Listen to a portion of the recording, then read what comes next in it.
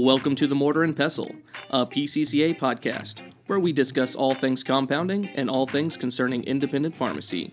Now, here are your hosts, Mike Lisio, North American Sales Director, and Sebastian Denison, Clinical Compounding Pharmacist. Welcome, Compounding World. This is Mike Lisio, and welcome to the newest episode of A Mortar and Pestle, a PCCA podcast. And as we've done with prior episodes, we've had a chance to sit down and discuss several topics with members of our clinical services team. And today I'm joined by none other than Sara Hover. So Sara, welcome to the podcast. Thank you so much for having me. I'm looking forward to enjoying this with you guys. Awesome, Sara. For those of you that do not know you, Sara has owned a pharmacy for over 10 years and has been part of our clinical services team for over 6, or I should say as of today. So happy anniversary as well. You've been an instrumental part of our team, not only in terms of technical support and formulation assistance with our members, but as well as several speaking engagements, primarily on topics like autoimmune disorders. And that's what we're going to kind of discuss today. I'm obviously joined by Sebastian. Sebastian is obviously one of your colleagues, and both being FAARM fellows and experts in functional medicine. We're really going to get a chance to discuss autoimmune disorders and the impact of customized medication on certain things that are extremely relevant to both patients and physicians. I know this is probably one of the hottest topics that we get requests of, not only for live events, but also internally through our clinical services team. So this is really going to give us a great chance to educate our listeners out there in terms of what's really happening in the world of functional medicine as it pertains to autoimmune disorders. So, Sara, I think before we kick things off, not only to discuss your experience and how we got here and your experience with both the FAARM fellowship, et cetera, but how has everything changed as it pertains to autoimmune disorders and our approach as compounding pharmacies? You know, it's really difficult. It's a huge problem that a lot of times goes undiagnosed or misdiagnosed. They don't know what to do or how to treat things. The foundation of, everything that's going on with the kind of the immune system going awry is getting back to some simple basic things. Not everything is related to compounds or to things that we can compound for our patients, but it's more of, I think, education on a broader scale on how we can help them improve their health. During the autoimmune symposium last year, we had some compounders say, "Oh gosh, we want some things that we can make to help these patients," and it's like, absolutely. To truly help with autoimmune, there's a few things, but I kind of went through my presentation for that conference. I went through and looked at some of the symptoms that these patients have with the different disease states and what we can do as compounders to help them manage those symptoms while their prescriber or while you as a pharmacist are helping them with the bigger picture. What's going on with their nutrition, their diet, their sleep. How can we help them with those things? But in the meantime, they have issues with some pain or inflammation that we can compound some things to help them, with those other problems.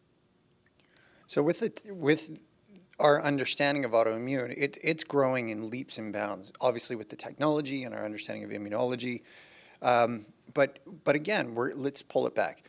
We are independent pharmacies. We're looking at it as, how do we address this? And you've already started touching on it. So I'm going to start.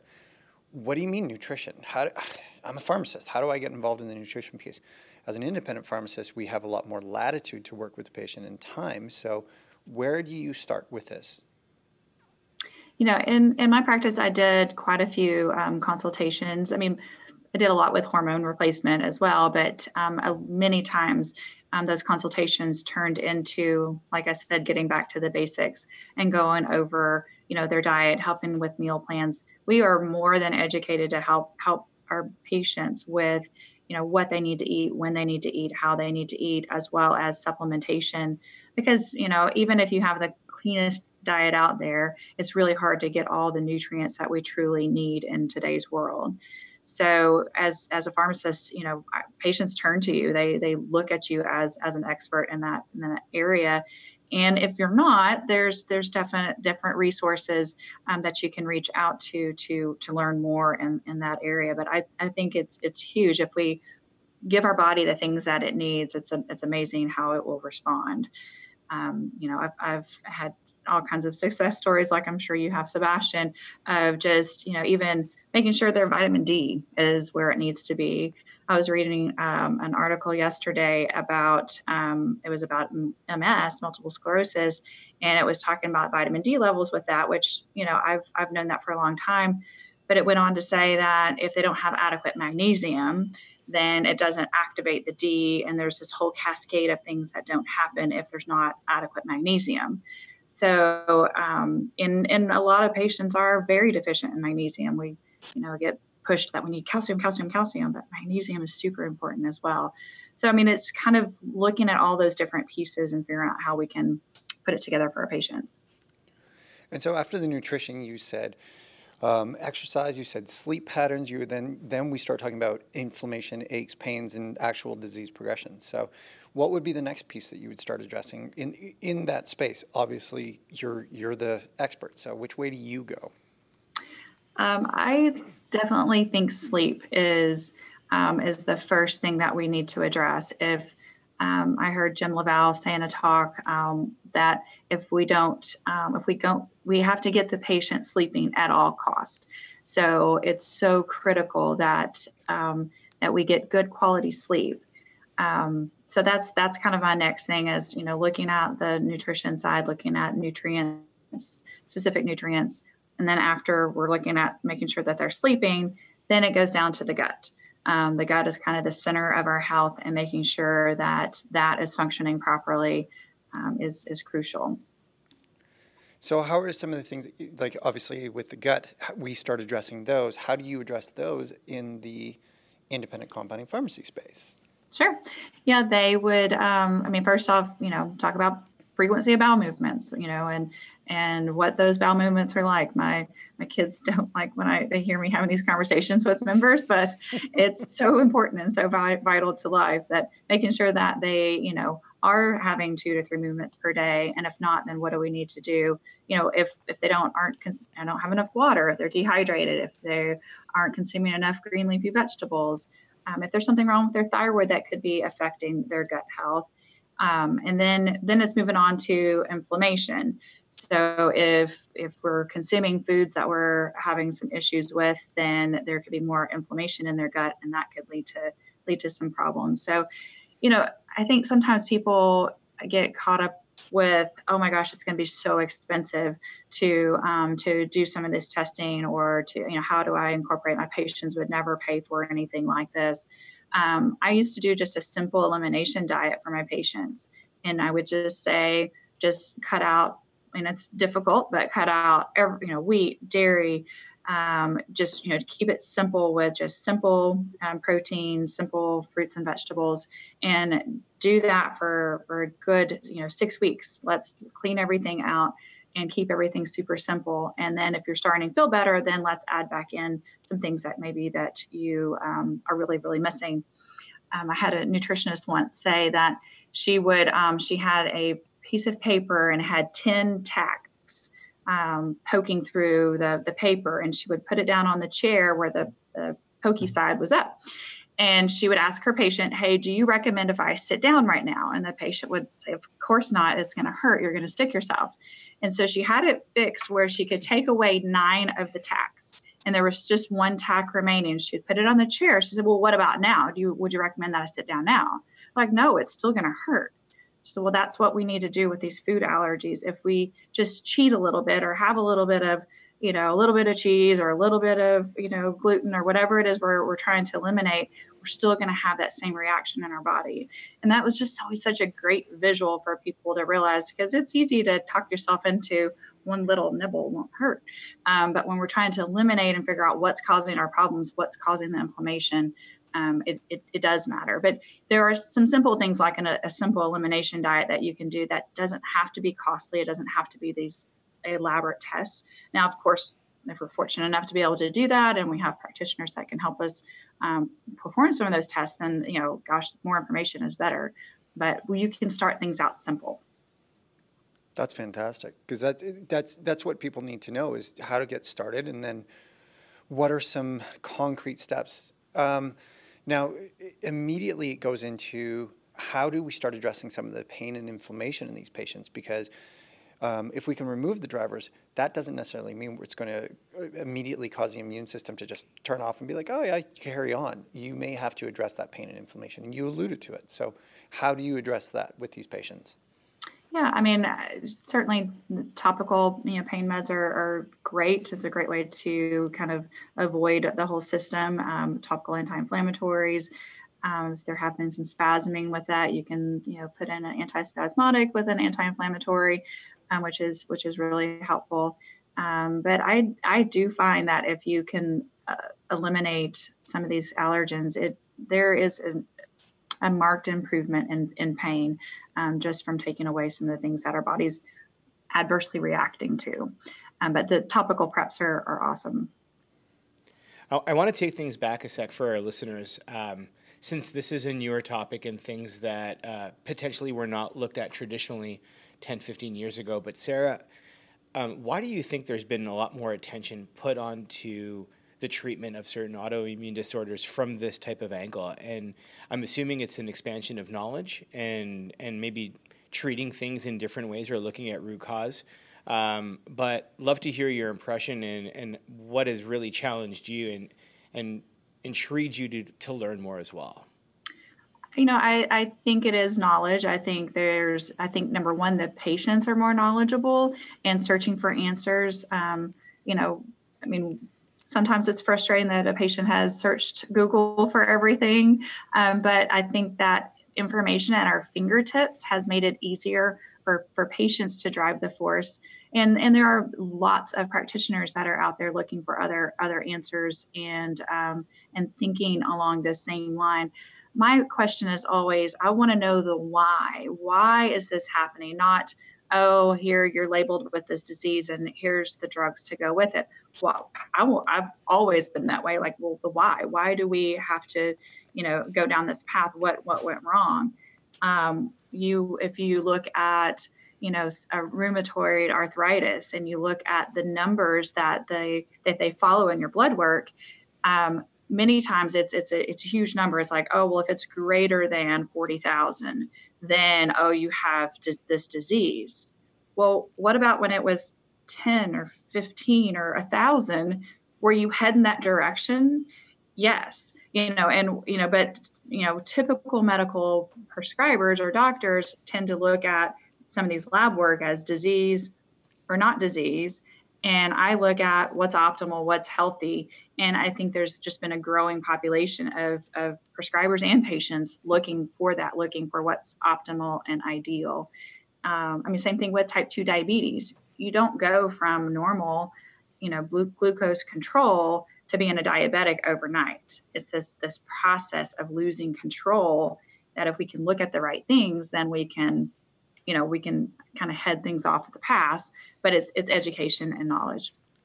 I think that there's so much more research into the field as well. Mm-hmm. I don't know if you saw this paper the other day where they talked about the two different immune cells that now have a dual expression of antigens, which is insane. And now we have another piece, right? Like, did you have a chance to look at that? And I did. I saw that on your post, and I pulled it, and I was like, oh my gosh.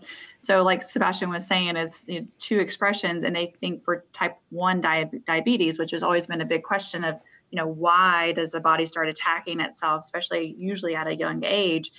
And they think that this is one of the reasons why is because of the body having dual roles and it just attacking itself. So yes, fascinating. And I think that's where we're kind of learning is we now have so much more knowledge, and there's that research, and now it's twigging and everyone's becoming super aware. And this is why I find this topic so exciting, because you've got people like Sara who's like, ooh, the why, give me the why. And there's like hundreds of smarter people than me who are asking those same questions, and they're able to research, and then we benefit from that information. And then you've got Sara who goes, is there a way to prevent it from going any further? And that's kind of where we are. So, Right. So yeah, it's because some of these diseases, if you look, I mean, it's just awful. I mean, the outcomes are awful. That what these patients have to live with. So certainly, if we can, help them along the way or help it from progressing, oh my gosh, it just that's why I get up every day and do what I do, because I love helping people. So which are the autoimmune disorders that you're really starting to see a majority of your calls, or where a majority of patients are kind of falling, and where our pharmacies can actually intervene, like low-hanging fruit? Which are the first patients you're going to encounter? I would say probably multiple sclerosis is huge. Pretty interesting. And this kind of goes back to the vitamin D. They found that most cases of MS are either first happen or first exacerbate, or they have an exacerbation of the disease, is always in the early spring. And the reason because of that is that people's vitamin D levels drops over winter. And so whatever they kind of built up over the summer from being outside, over the winter, that's been depleted. And so their immune system's a little more suppressed, and it exacerbates or happens. So I think between vitamin D and now making sure the magnesium levels are good.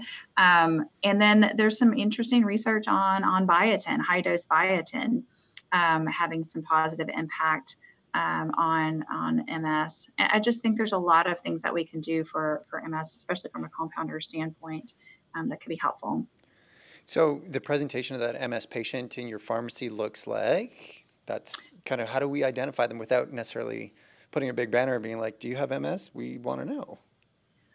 Well, the most of the time I've had patients, when they were first diagnosed, they come in and talk to me because they're so freaked out that they don't want to be in a wheelchair. They only see the end result, and that's not where they want to head. So I've had patients come in right when they were diagnosed and ask for help. I've had, this was kind of interesting. I had a patient that wound up being my patient, but her friend was my patient first, and we were doing hormone replacement for her. And I didn't see her. We just communicated over the phone, and I mailed stuff to her because she wasn't ambulatory. And probably about 3 or 4 months after she had been using hormone replacement, she called me and she said, "Hey, I just have to tell you that my grip is so much stronger now that I've been on these hormones." And this was before they since studied the high dose estriol orally for MS. This was way prior to that. And so she, just kind of shared with me because I knew she was not very ambulatory, but I didn't realize what extent she was wheelchair bound. But that made a huge impact in her daily life of having more grip to be able to do things more for herself. So most of the time it was patients talking to me about it, is kind of how I approached the MS. But there's doctors that you can talk to. There's that you can go out and market yourself to.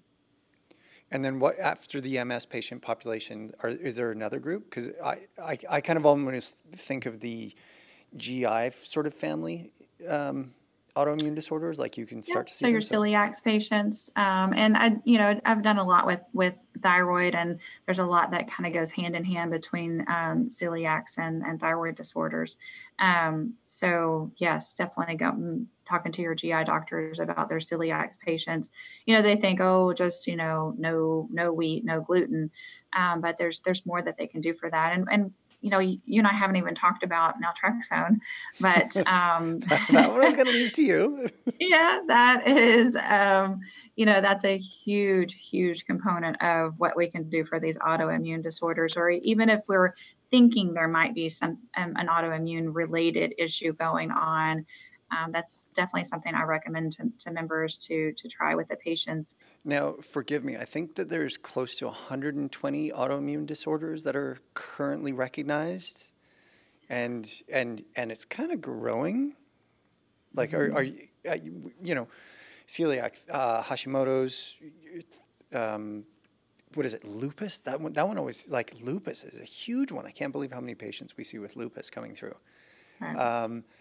We're starting to see, and I don't know how it's being related, but arthritis has got this huge immunological component. Like there's just so much. So as we're learning, we're growing and developing more tools in our arsenal. So we already talked about the naltrexone piece, and that's an easy discussion. We should probably have a roundtable with a couple of other people.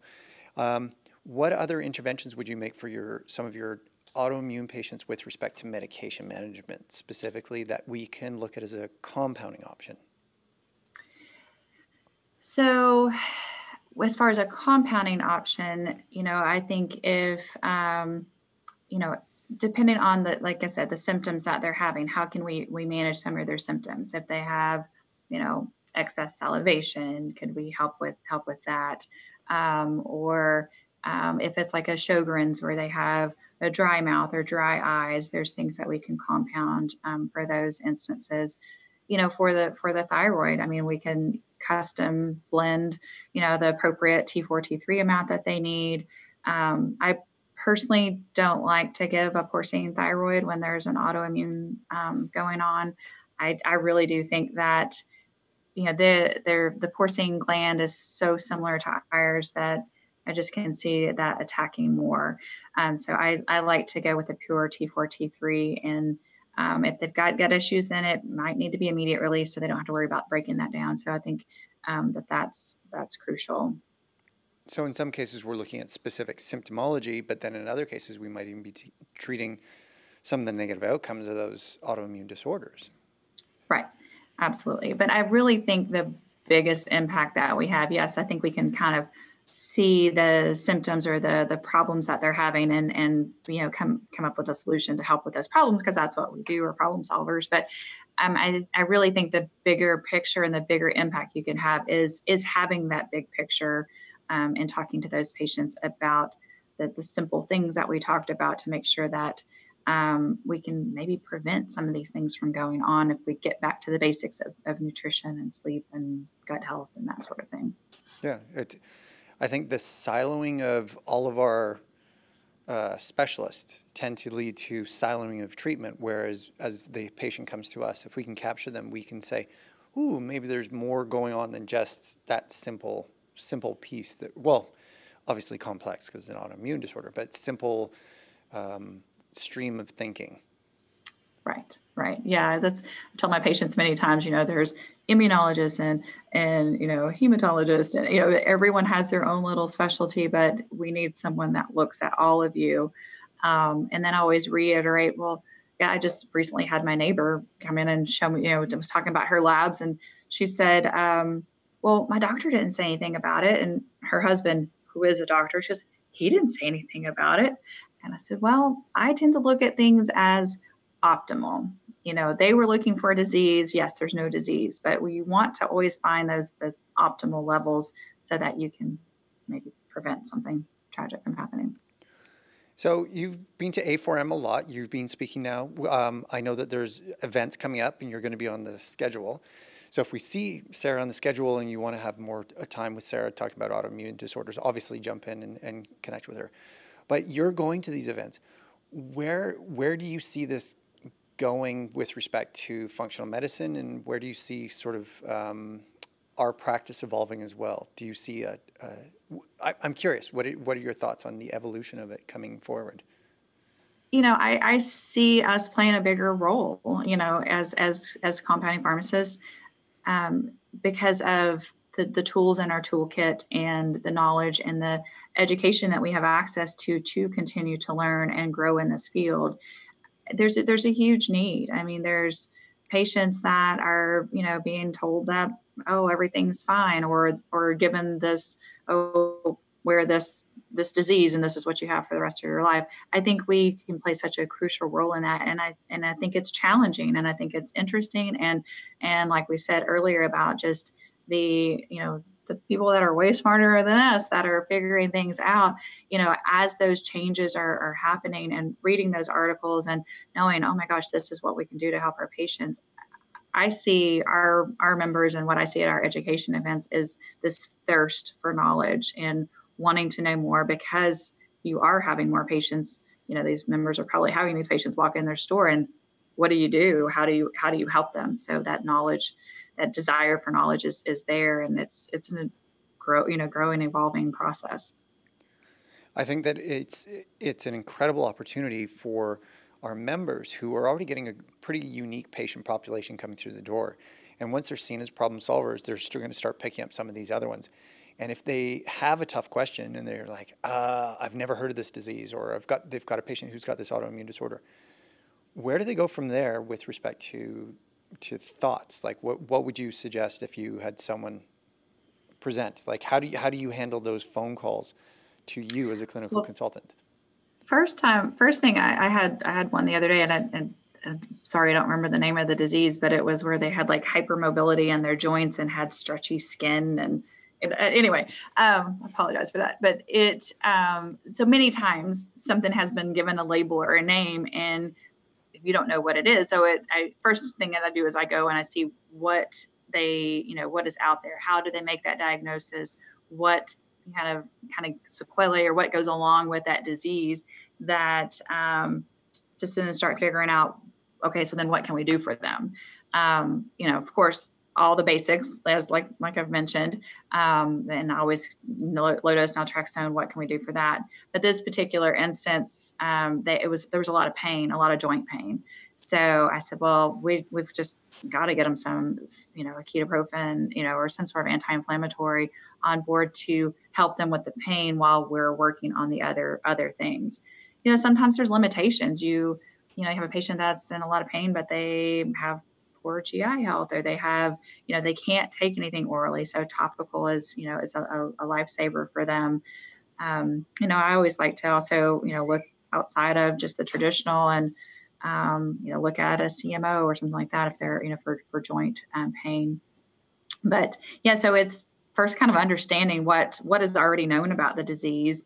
And sometimes it's frustrating because it's, they diagnose it because it doesn't fit these other criteria. So it's trying to learn what you can and then go from there. And, when you're busy in your store and you've got, the phone ringing and 5 people asking you, different things at the same time, I feel like that's the plus of our members is having us on board. We're just, someone that you can reach out to and leave a question, and we can do some of that research, and we're not pulled 5 different directions. So we can kind of focus in and hone in and then talk to the member, and, how we bounce ideas off of each other on what we should do next. But so researching. So this is a weird question. Do you have another one that's memorable that you did all the interventions and then you've seen the patient and you've had the feedback where the patient has had that change? Like, do you have anyone in particular that you can think that's memorable that you're just like, oh man, this was like we're all walking on air after?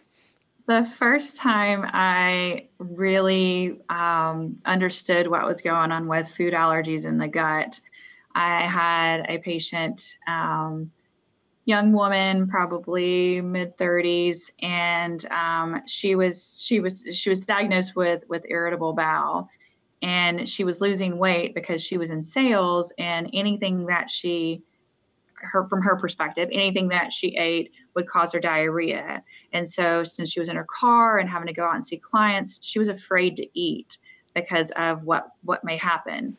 So her doctor's suggestion was Valium, because that's exactly what was wrong with her, right?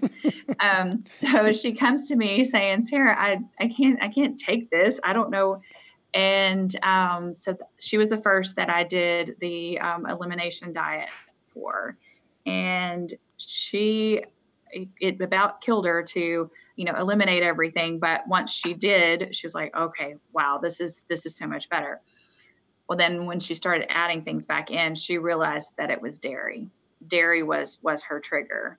And as sad as she was that's what it was, I kind of reemphasized to her, I'm like, well, now you have control over it. Like, what's going on. But that was such a great feeling to kind of journey with her and knowing where she had come from and the information or misinformation she was given, that she didn't want to accept that. She didn't want to accept that her lot was to take Valium because she was just anxious.